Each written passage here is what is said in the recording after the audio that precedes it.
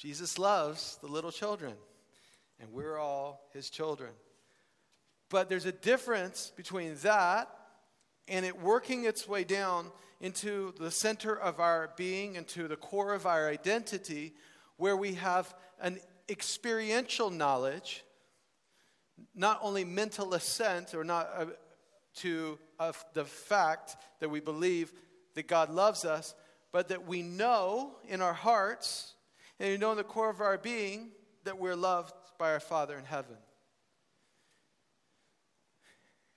We don't have what it takes in ourselves to grow that kind of love. It all starts from him. It starts with him. He's the initiator. He's the greatest example. And he's the giver. He puts his love into our hearts. So we can't even love God without having received his love, first of all. We can't worship God. We can't respond in love to the Lord without it first starting with him. So it's always revelation that leads to a response. It always comes by revelation where it becomes real inside of us, and then we can know how to love him back. We can know how not only to receive it in our hearts, but how to love our brothers and sisters, how to love our families. Now, there is the opportunity through good relationships to experience in a smaller way pictures that point us to the love of God. If you have a best friend, and that best friend, you know they're in relationship with you not just because they're trying to get something from you, because they really believe in you. They really want your best. Their affection for you is because they want to see you thrive. They want to see you grow. In Greek, biblical Greek, there's three primary words that are used for love. First one is the love that we receive from God, that's agape. And I love it because here, the way that you speak to children in the culture in Cyprus is that you call them agapemu. Agapemu. Every kid that you don't know their name, you say agapemu to them. My love. My love, agapemu. My love. When I go with my kids to the store and somebody wants to say something, Ella agapemu. Come here, my love.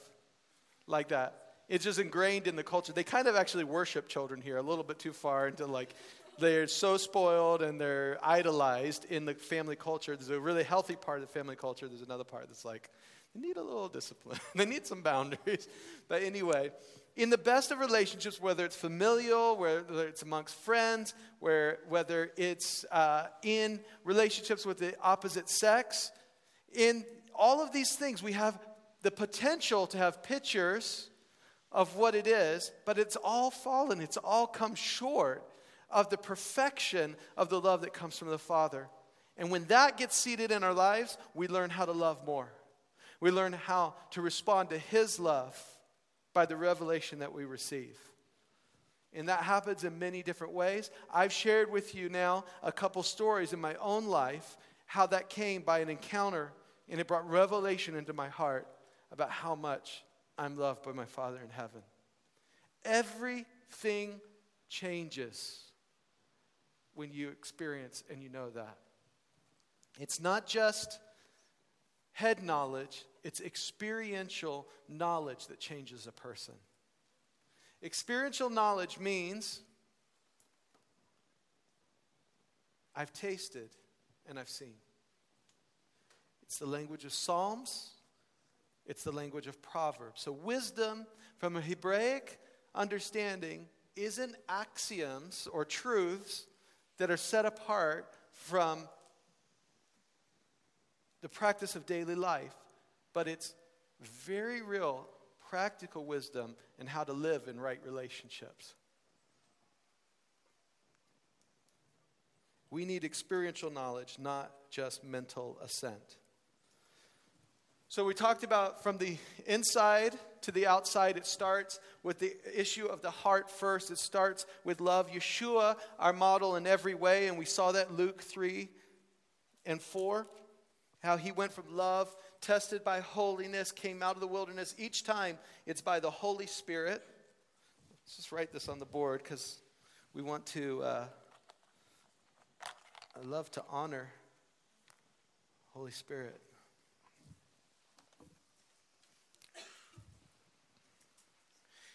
Each time it's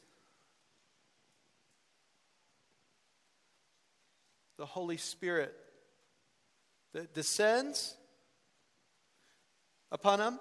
It's the Holy Spirit who leads him into the wilderness to 40 days of fasting. And then it's in the power of the Holy Spirit that leads him back out to the start of his ministry when he goes in the synagogue and announces Isaiah 61. This is fulfilled in your hearing. It's the Holy Spirit each and every time that's leading. And that's why we're connecting it to the baptism of Holy Spirit and fire in Luke chapter 3, verse 16. So let's talk about this love of God some more. For the people of Israel, they were given the commandments as a way to know the character and the nature of God. They were given the Torah as they were formed into a nation when they're brought out of Egypt. And no longer was it just a family line, Abraham, Isaac, and Jacob.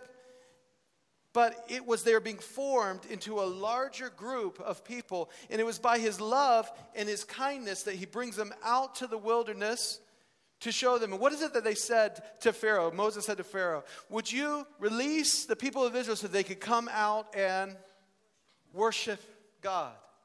Worship is our response to the revelation that we're loved by God. It starts there. And so they're brought out to the wilderness, and he does mighty signs and wonders first to get them out. But every act of the signs and wonders is a demonstration of his commitment to the people and his love to the people, that they'll no longer be seen as slaves, but as freed men. They'll no longer be seen as servants, but as sons and daughters in the family that's being established under Mount Sinai. And so he gives them the law, he gives them the Torah, he gives them his word to show his character and nature to the whole nation and everything. And then he says in this passage of the Shema that we referred to the other day, the first and the greatest of the commandments. Let's turn there. Actually, let's be Deuteronomy. Before we look at the Shema, let's look at Deuteronomy 4.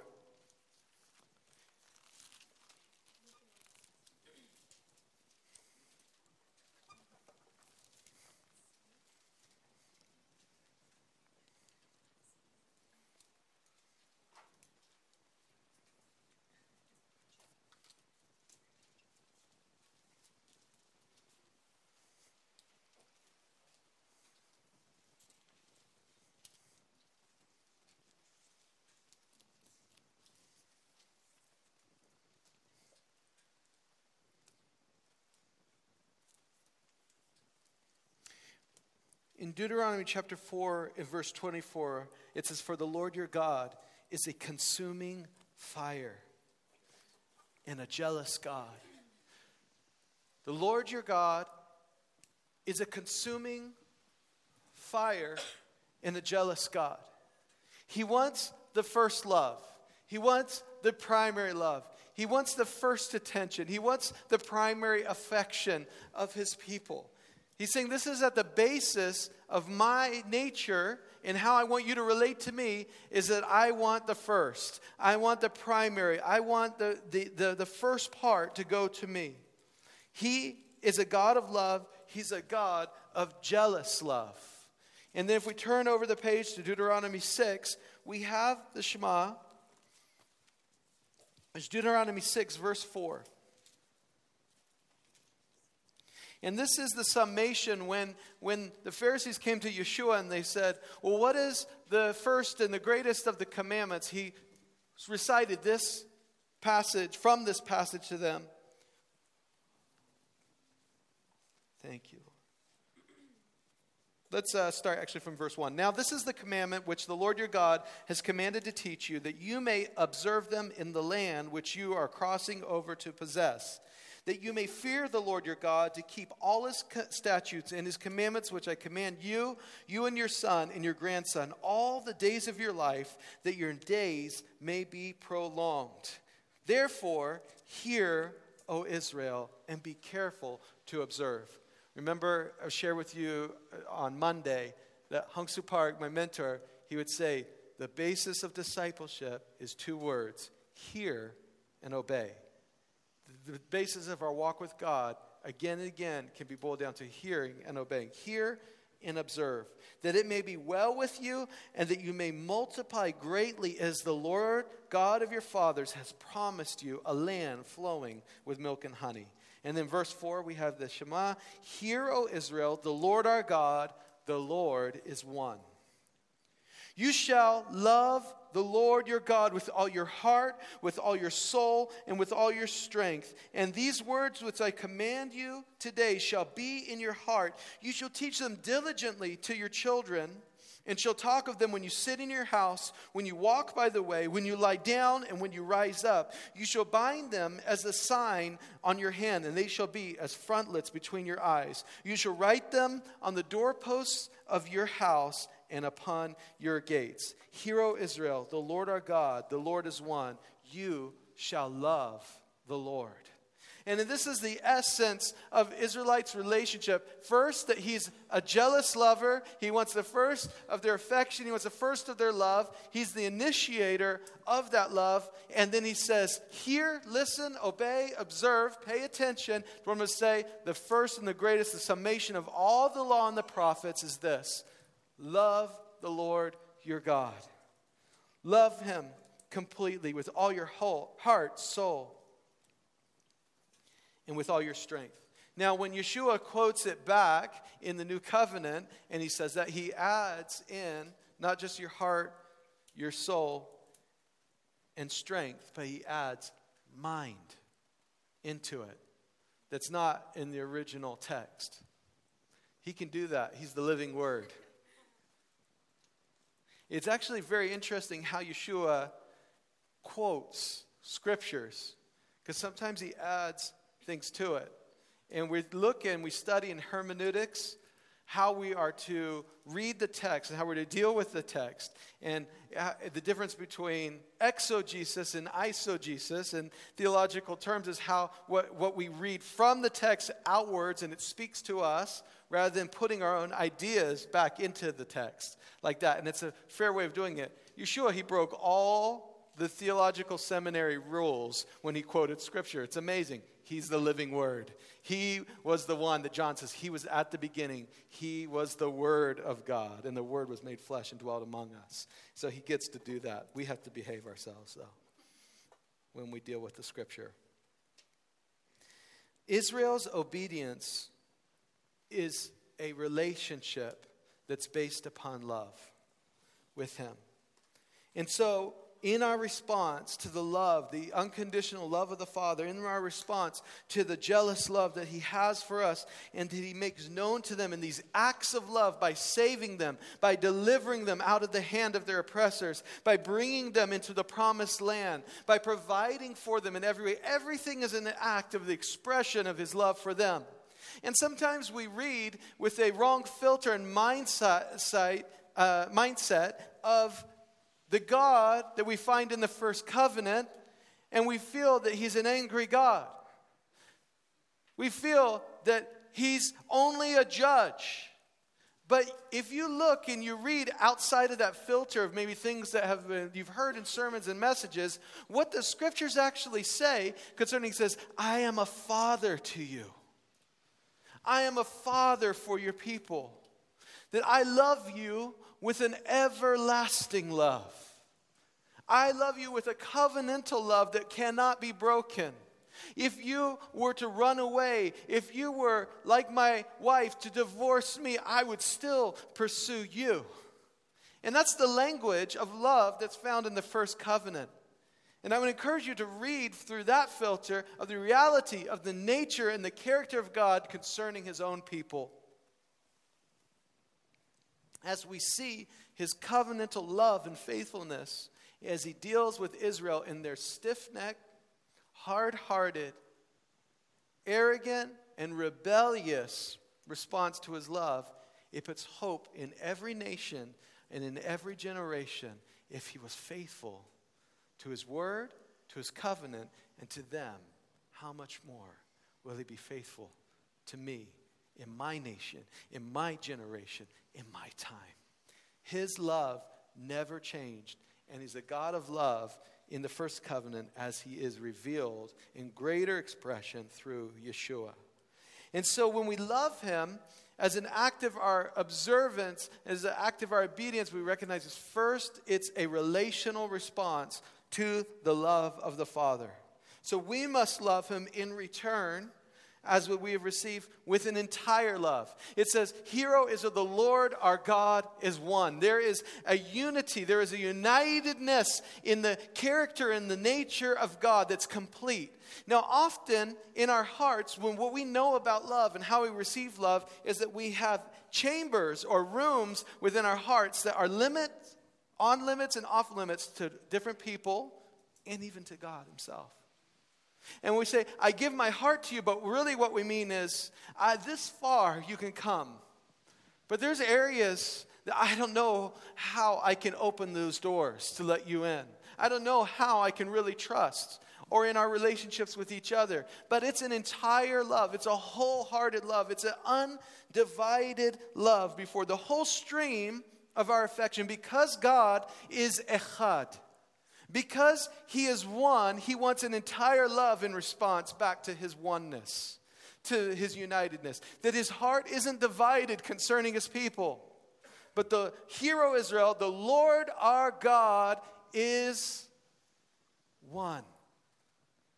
And that's the kind of love that we give back in response to him.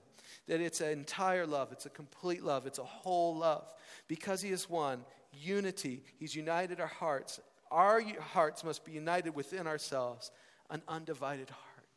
So a man like David, when he begins to express his affections towards the Lord as he learns to sing his songs while he's watching over the sheep in his field in that day, and he begins to let the overflow of his heart, he talks from a place and he sings from a place, and it's recorded of an undivided love before the Lord. Not with different chambers, not with different areas of access and off limits and what's available to the Lord. No, the whole stream of my affection goes back to you, God. I tell you, as a man, when I come into a place of intimacy with God, when I have my guitar in my room, the vulnerability and the intimacy and the kind of expression that I have before the Lord is very different than how I walk around in most of my life. But the whole of my affection, the whole stream of my heart, this came a reality for me when I started my relationship with Sarah. Everyone likes a love story, right?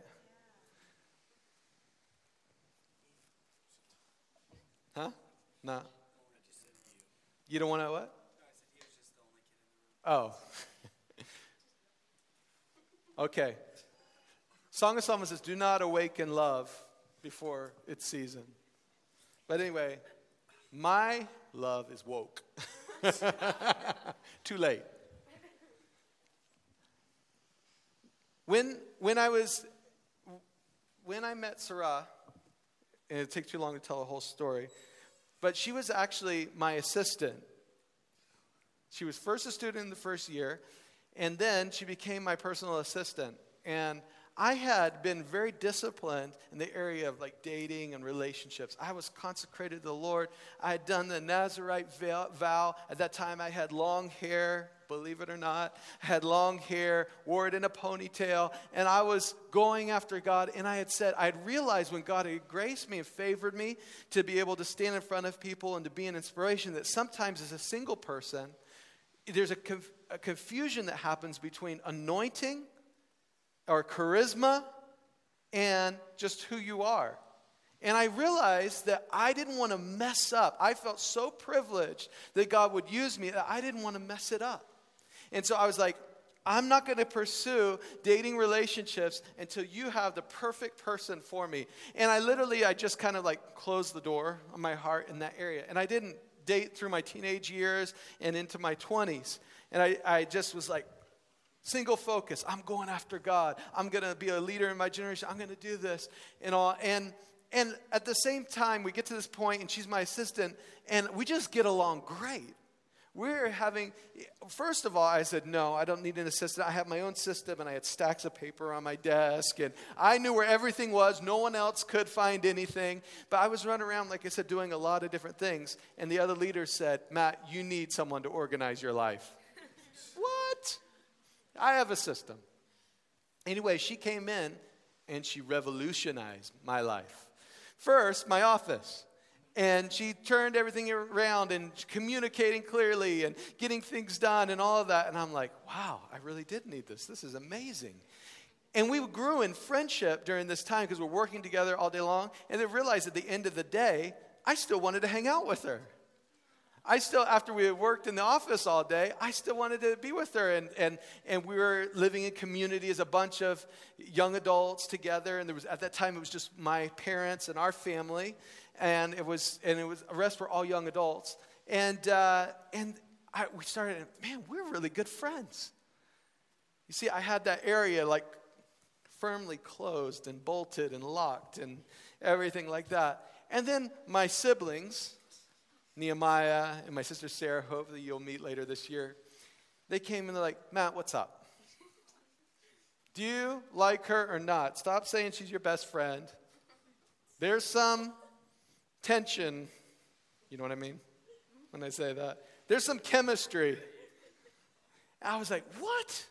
Now, this is my perspective on it. They might have a different one. Guys, when you were struggling as teenagers and with relationships and some of those things, I was always there for you. I would come and sit you down and say, hey, look, I understand this, but there's something more. You got to guard your heart. To my sisters, I say, watch out, those guys, you don't believe a word they say, And with my brother, encouraging him and my siblings and all. And I was able to keep myself pure before the Lord and focused and all that. And then all of a sudden they're saying to me, which I walked through some stuff with them. They're saying to me, hope this isn't being recorded. They're like, Matt, you need to sort this out. You guys are saying best friends, but we know there's something more going on, And so they called a family meeting. Oh, my word. I was like, what? You went around me to mom and dad to call a family meeting on me? No.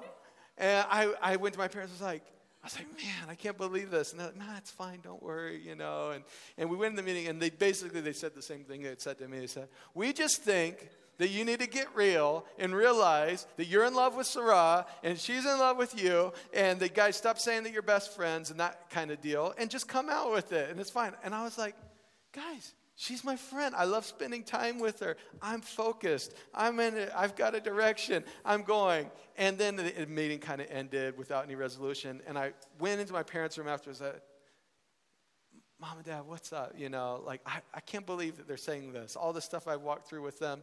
And they were so gracious. They said, Matt, we trust you. We love you. All that. And now I know, looking back, that's how you just get in. To open the heart for the conversation. And then my mom said something. She said, honey, whenever she gives these little sage advice kind of things, she goes into a stronger southern accent. She goes, honey, sometimes we don't know our own heart. And I was like, okay, fair enough. I remember I went to my room, and as a worship leader and as a discipler, as somebody who had been involved in leading young adults and teenagers for years and all, I had strived to live in front of people that said, everything in my heart is the Lord's. It's a united heart. It's open. God, have your way. My whole life, my whole heart is yours. And when she said that to me, it was like a moment of crisis where I was like, now, I'm my mother's firstborn child. And I know that she really loves me. And I know that she wants my best. And if she says, well, maybe sometimes we don't know our own hearts, what that means is, Matthew, you're disconnected from this area in your life, and you aren't in touch with your heart. And I remember praying a prayer that night to the Lord, and I said, God, as I've said from the microphone, as I've said in the hidden place before you time and time again, you have all of my life. You have every area of my heart. I want to be true before you. If I've closed off this area of my heart to you, into living from a united heart in that, open it up. Dangerous prayer to pray. I woke up, and there was a certain slant of light that was shining through my bedroom window. And I could hear birds chirping outside, singing melodies that I hadn't recognized on days prior. And I felt something coming alive inside of me. And I remember that day when I saw Sarah, I saw her a little differently. And she knew it. Because girls know it when we look at them in a different way. And I remember that night, after having been in the office, we were playing cards. We were all, a bunch of us hanging out, and the two of us were playing cards. And she told me afterwards, once we got together, she said, I knew that night something had changed in your heart. The way that you looked at me playing cards was different than the day before.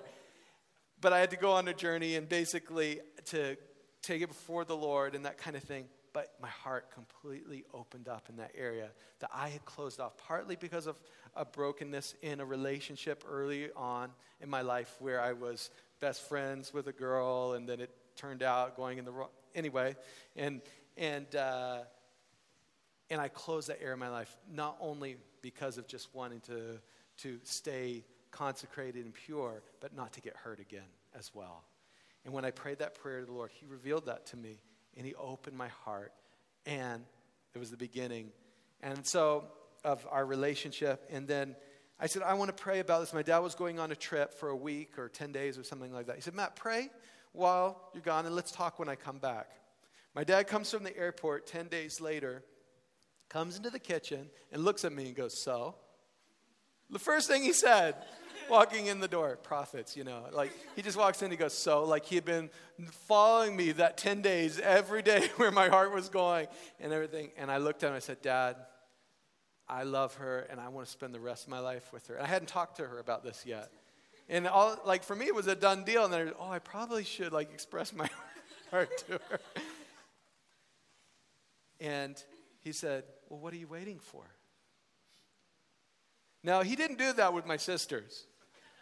My sisters, their spouses now went through the gauntlet of interrogation and fear and trembling to be worthy to even have a conversation with one of his daughters.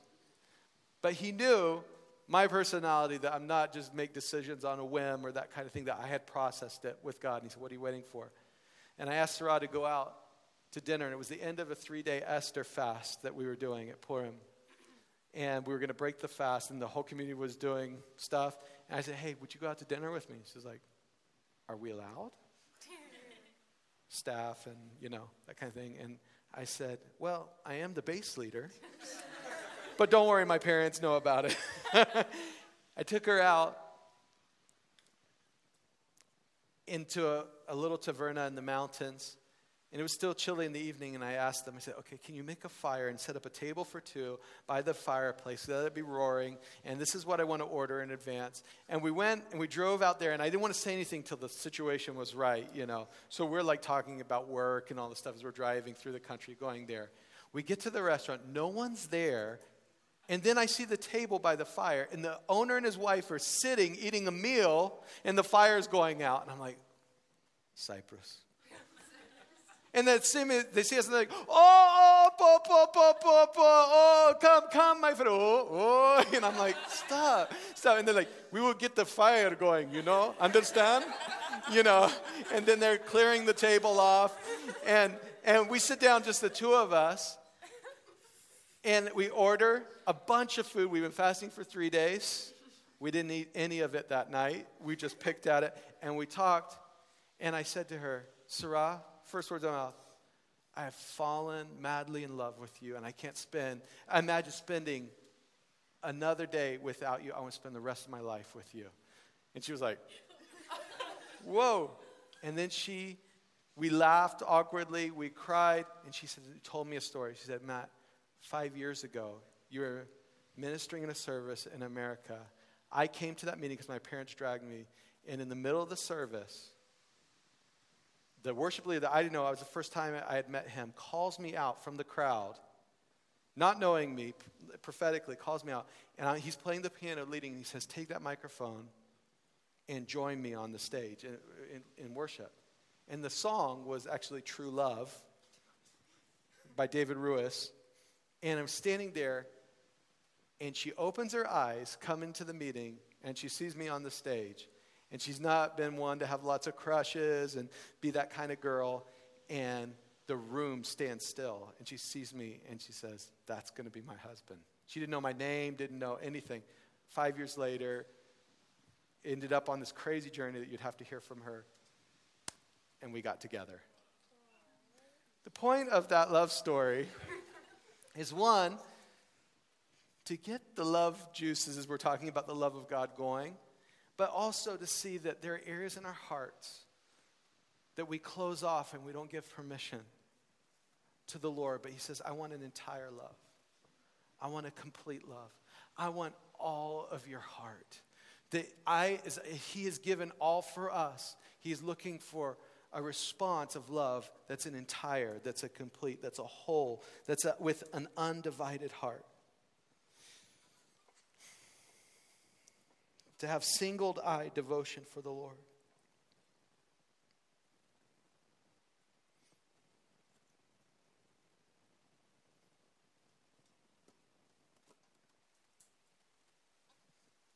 It's lunchtime.